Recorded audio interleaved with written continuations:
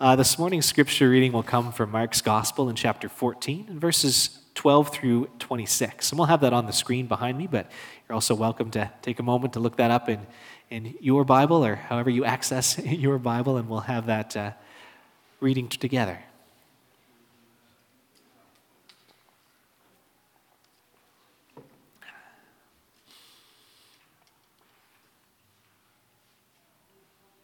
All right, from God's Word I read that on the first day of the festival of unleavened bread, when it was customary to sacrifice the Passover lamb, Jesus' disciples asked him, "Where do you want us to go and make preparations for you to eat the Passover?"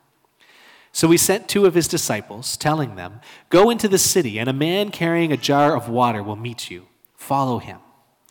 Say to the owner of the house that he enters, 'The teacher asks, where is my guest room where I may eat the Passover with my disciples?' He will show you a large room upstairs, furnished and ready. Make preparations for us there." The disciples left. They went to the city. They found things just as Jesus had told them. So they prepared the Passover. And when evening came, Jesus arrived with the 12.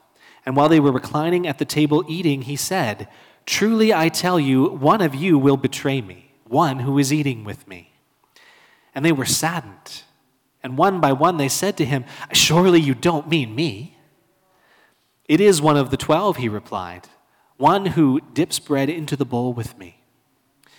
The Son of Man will go just as it is written about him, but woe to that man who betrays the Son of Man.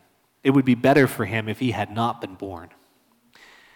While they were eating, Jesus took bread, and when he had given thanks, he broke it, saying to his disciples, "Take it, this is my body."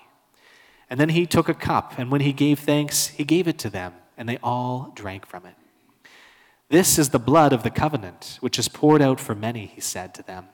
"Truly I tell you, I will not drink again from the fruit of the vine until that day when I drink it new in the kingdom of God." And when they had sung a hymn, they went out to the Mount of Olives. God bless to our understanding this reading from his word. Now there is an incredible diversity in the many groupings of Christians, past and present. We have and we continue to disagree and differ on all sorts of things within the larger body of Christ. And I found some examples this week that were truly weird.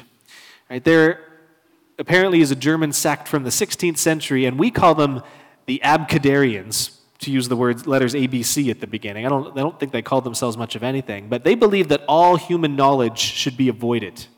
Like they thought that you'd really succeeded in life if you managed to never learn the letters of the alphabet. That was how seriously they took it. There's a little-known early church offshoot called the Ophites, who they were just really into the Genesis narrative with the serpent, so they like to release snakes to slither around during worship time. So I don't know how you'd feel about that one, but ooh.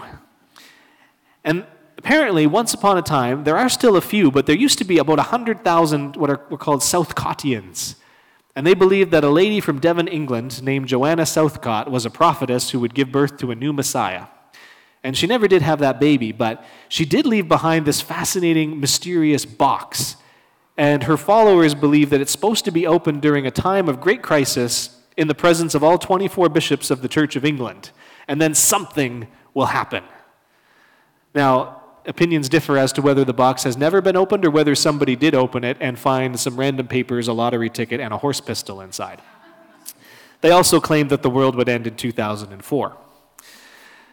So the differences between the larger Christian denominations are obviously not quite so dramatic, although there are still plenty of them.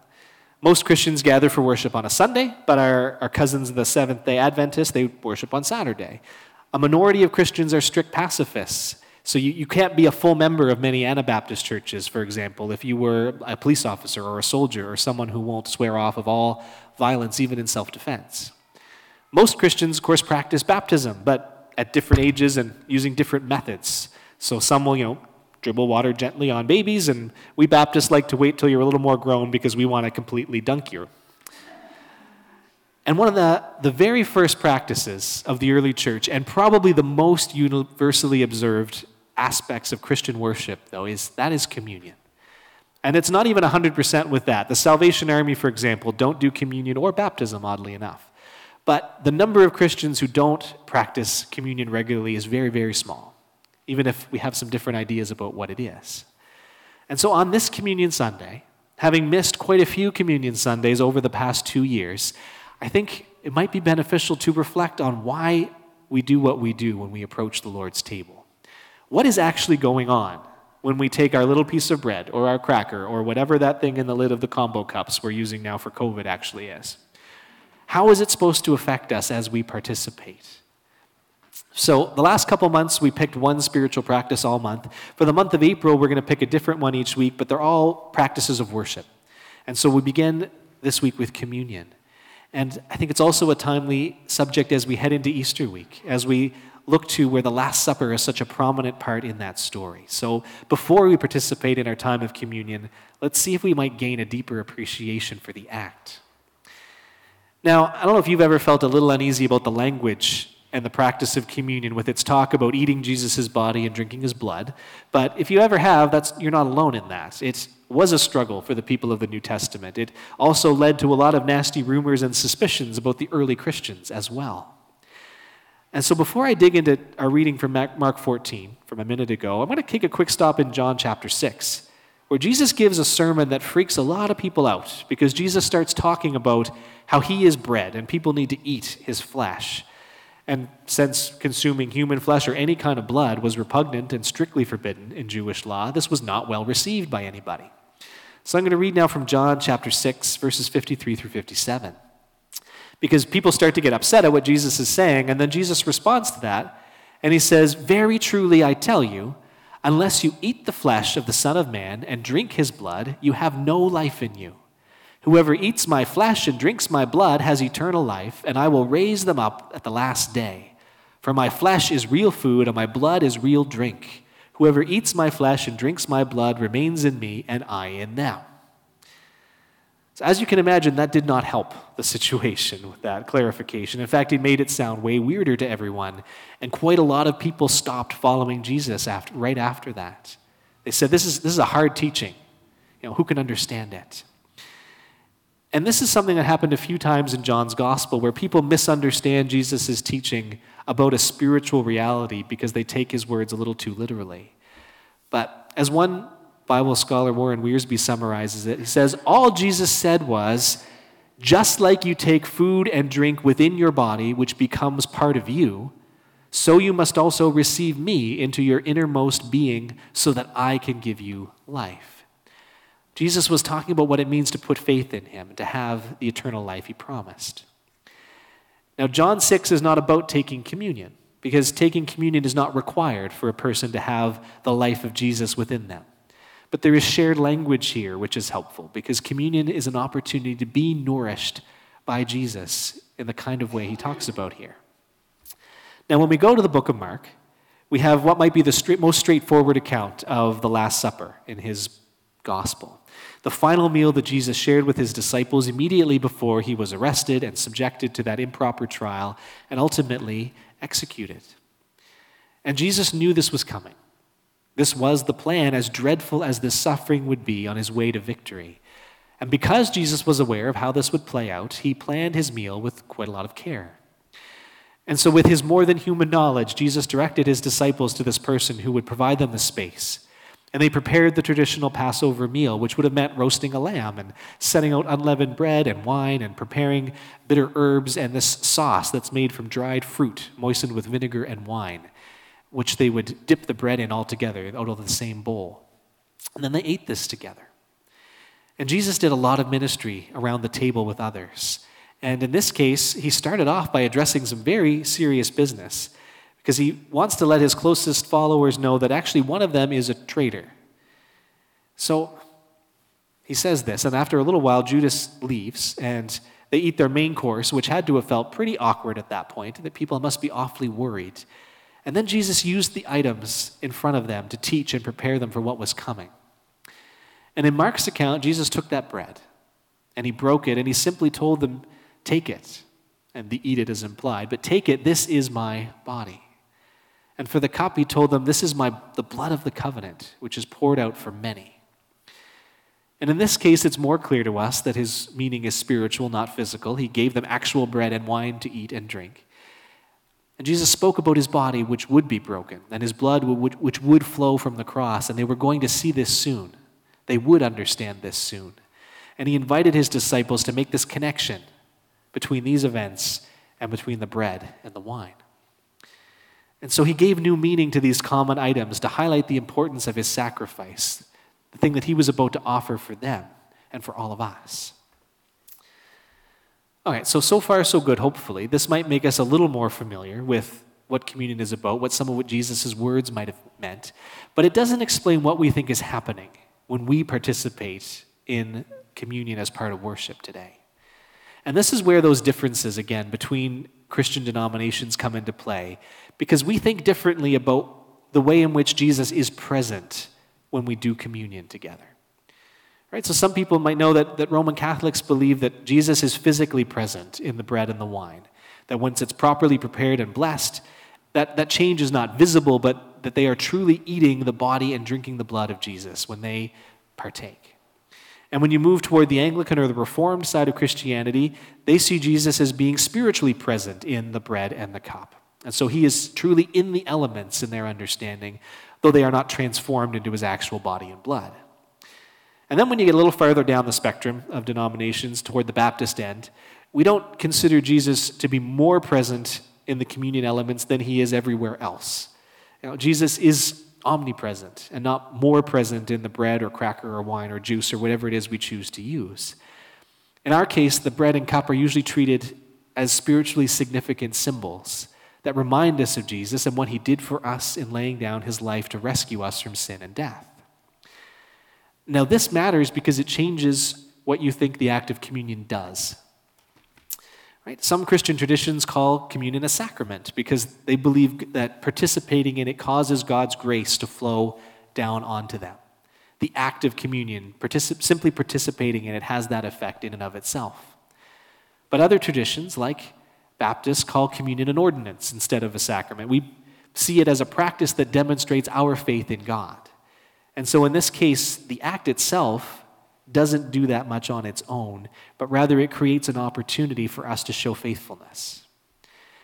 And I think the bread and the cup as symbols is, personally, I think it's more correct than the Catholic view, which is, shocking as a Baptist boy, born and raised.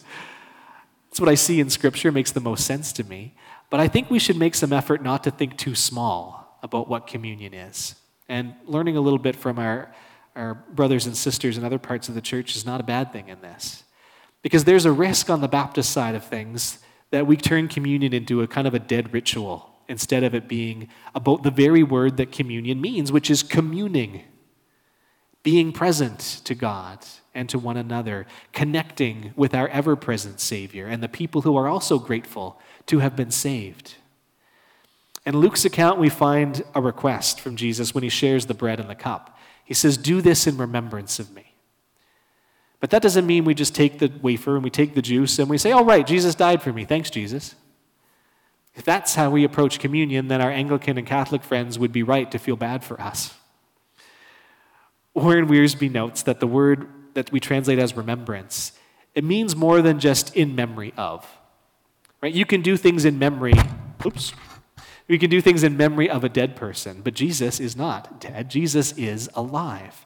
And that sentence, that word carries this idea. And this sentence is a little mind-bending, so maybe I'll say it twice. But Wiersbe says, the word carries the idea of present participation in a past event. Right? That's got kind of a weird time travel thing going on. But the idea of present participation in a past event. The idea that what we are doing now is part of what happened then. With Jesus, who is with us now, and who instituted it then. He writes, because Jesus is alive, as we celebrate the Lord's Supper by faith, we have communion with him. This is not some magical experience produced by the bread and cup. It is a spiritual experience that comes through our discerning of Christ and the meaning of the supper. So the presence of Jesus among us in communion is very important. It's what we're after. It's what the symbols of the bread and the cup point us toward. We're being invited to join in something that began 2,000 years ago and has continued by nearly every follower of Jesus ever since. And we carry on in remembrance because we believe that Jesus is with us, that he is with us in a particularly meaningful way when we carry out this act together. Just sitting in the room and listening to the words and taking the elements, that may not do all that much to change you. But when you accept that invitation to join Jesus in his supper, to seek his presence with gratitude and humility, well, that can change you a great deal. In her Spiritual Disciplines Handbook that I've been using through some of these series, Adele Calhoun lists some of what she calls the God-given fruit of the practice of communion. And that includes some different things like developing a deeper love for Jesus, keeping company with Jesus no matter what happens, or appreciating the diversity of other believers who take the Lord's Supper with you. But there was one in particular that stood out to me as I was kind of working through it this time around, and it said, a growing awareness of your own spiritual poverty. And to me, that means recognizing just how little we bring to our relationship with God and how great our need is. Like when we join together and we partake in communion, we don't do that as a people who have life and faith figured out.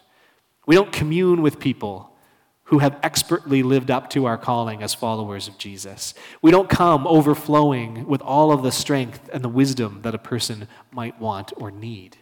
We come poor. We come bearing wounds that we can't heal on our own. We come having inflicted wounds on others that we don't know how to fix. We come with problems in our lives that, try as we might, we have not been able to solve.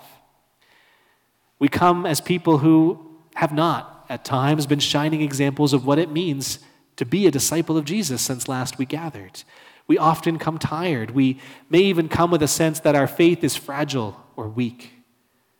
We come spiritually poor and in need of nourishment. And when I was reading through Mark 14 this time in preparation, the part that struck me the most, the phrase that stood out, was how the disciples responded to Jesus when he told them that one of them was a traitor. And they all looked at each other, and every single one, it says, kind of answered Jesus back and saying, oh, you don't mean me. That can't possibly, it's not me you're talking about, right? I mean, it can't be me who has betrayed Jesus or who would betray Jesus. And of course, a little later, Jesus also reveals to Peter that Peter is going to deny him 3 times, and Peter cannot believe that that could possibly happen until it does. You and I also come to the Lord's table each and every time as people who are going to deny or betray Jesus, and he knows it. In the hours and the weeks and the months ahead of us, he knows that we will choose our preferences and comfort over his way at times. He knows that we will choose what is convenient over what is most right. Jesus knows that before long, we're going to treat somebody in our life in a way that is an embarrassment to his name. But that's not a reason to run away from or avoid Jesus. That is why we so badly need his presence and the presence of other people who walk by faith. Barbara Brown Taylor writes this. She says, when Jesus holds up the cup and offers what is in it as the fluid of forgiveness, which is an interesting line, the fluid of forgiveness, he's not talking to people with a short list of minor sins. He's talking to people who will turn him in, who will scatter to the 4 winds at the first sign of trouble, who will swear that they never knew him. He's talking to people who should have been his best friends on earth, who turn out to not have a loyal bone in their bodies, and he is forgiving them ahead of time as surely as he had said, I know who you are. I know you will not be innocent of the blood in this cup, but I will not let that come between us. Let my life become your life through the blood of this covenant. We're all going to deny or abandon or betray Jesus as we walk through this earth just as much as his first disciples did. But Jesus invites us to his table anyway, full of grace and forgiveness, offering us the spiritual nourishment we need to carry on. And so we come poor, and we're meant to leave blessed when we accept his invitation. So I hope that we will not have our ability to regularly gather around the Lord's table interrupted so much anymore. Now that we can come together in this way more consistently, Let's not go through the motions on this. And I say that to myself as much as I say it to all of you, because communion is a rich remembrance. And to quote one final time from Calhoun, the bread broken and the cup poured out signify the cost of the communion meal. Christ's blood and body were sacrificed for us, and this sacrifice becomes a pattern for our own journey. In many ways, the Lord's Supper opens us wide to a divine mystery of redemption. Christ has died, Christ is risen, Christ will come again. And explaining the mystery may be beyond us, but that doesn't mean we can't participate in it. In communion, Christ is here for us. We eat of his body, and we are part of his body, the one loaf. Though we may feel alone in our journey, we are part of the train of apostles and prophets and martyrs and saints and all servants of God. The meal reminds us that we belong and we are not alone. Because of Jesus, all will be well. I can't really think of a better note to end on, so let's prepare to come to the Lord's table. Join me in a brief word of prayer. Lord Jesus, this time is about your presence, which we believe is here in our midst as you have promised, but we are not always open to it. We can be distracted, we can be resistant, we can refuse to open ourselves up to you because, well, we know what you'll find, but you already know. And you invite us anyway. You invite us to this table to be with you, to participate in something that you began and which you are still in, here and now. So, Lord Jesus, be present. Be present within us. Be present among us. And help us to sense that you are near. In Jesus' name, amen.